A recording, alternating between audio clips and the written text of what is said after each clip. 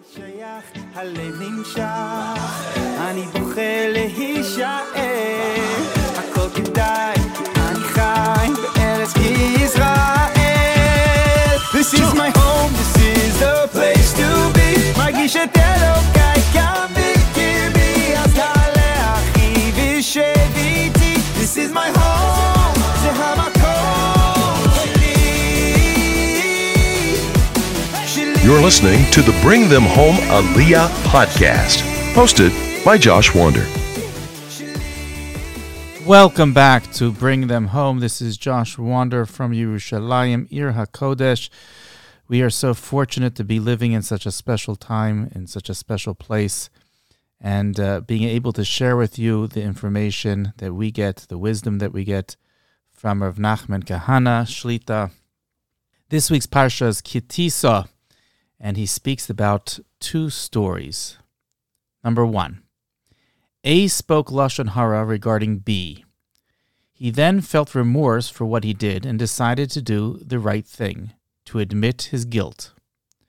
On Shabbat, A stood up before the congregation and admitted that he had spoken Lashon Hara regarding B, and took a public neder, a vow, never again to speak Lashon Hara.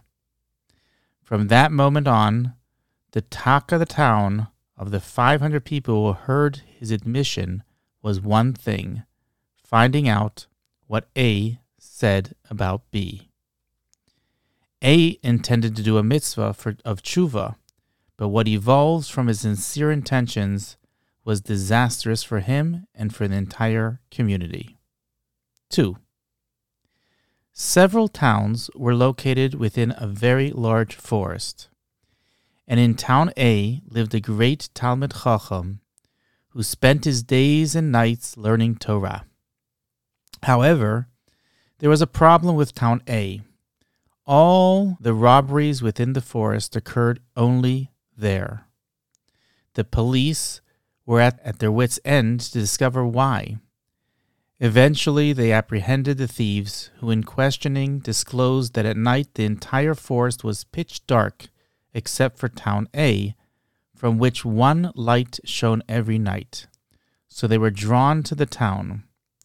The police investigated and discovered that the light was from the house of the rabbi who was learning the Holy Torah from dusk to dawn.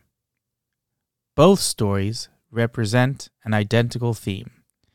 Every day we pray to Hashem to distance us from evil people, from the Yetzer Hara, the evil inclination, and from bad thoughts, etc. However, we don't consider the possibility that despite all our good intentions, our mitzvot could cause others to sin. We have to pray for the gift that the mitzvot that we perform should be pure, without blemish, and accepted by the heavenly court. I will return to this, Be'ezrat Hashem. B. Ukraine. Probably the country with the worst track record of anti-Semitism in the world's most anti-Semitic continent, Europe, is threatened by invasion. The Russian army has closed in from 3 sides and is apparently prepared to invade. But bear in mind that the Russians themselves are not far behind the Ukrainians in Judenhaus. So if it happens, it will be a case of the bad punishing the evil. Hence, there is no justification for us to pity either side. The Ukrainians were willing partners of the Germans. Many of the guards of the infamous extermination camps were Ukrainians. A short survey of the Jewish blood that was shed in the 20th century alone by the Ukrainians. In February 1905, a pogrom took place in Feodosia. On April 19th of the same year, a pogrom occurred in Melitopol, and in May in Zhytomyr. In Odessa, 300 Jews were murdered and thousands injured. Other serious pogroms occurred in Ekaterinodar, Kiev, Semperpol, Romny, Kremenchug, Nikolev, Chernigov, Kamenets-Podolsky, and Elisvatgrad. 626 villages. In November 1917, the Imperial Russian Army initiated a Ukrainian pogrom in Uman, and in February 1919, 1,500 Jews were murdered in Proskurov. In Tetyev, on March 25, 1919, Cossack troops murdered 4,000 Jews. During the Russian Civil War between 1918 and 1921, a total of 1,236 violent incidents against Jews occurred in 524 towns in the Ukraine. The estimates of the number of killed ranged between 30,000 and 60,000. Of the recorded 1,236 pogroms and excesses, 493 were carried out by Ukrainian People's Republic soldiers under command of Simon Petlura. All this and more are in addition to the notorious 1648 pogroms which the Cossacks carried out. During the 1648 uprising of the Cossacks and serfs led by Bogdan Khmelnytsky, or the Hamil of Evil, as he was called by the Jews, against the Polish-Lithuanian Commonwealth, massacre of the Jews of Poland, Belarus, and today's Ukraine occurred throughout the rebellion, which lasted for many years.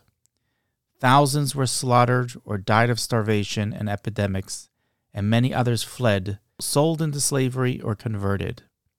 The number of Jews killed by the Cossack rebels in 1648 was estimated at a few thousand to 20,000. It is estimated that all the parties, the Cossacks, the Russians, the Swedes, their allies, and the Poles themselves, who massacred them, killed between 40 and 50,000 Jews in total. Back to our time.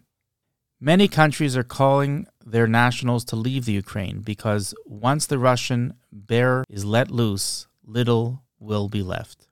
Based on my premise, which has never disappointed me, that whatever happens in the world has direct or indirect bearing on the Jewish nation, and it's for our rabbis to decipher the pertinent message in the context of the particular time in history. There are many things we can conclude from this reality.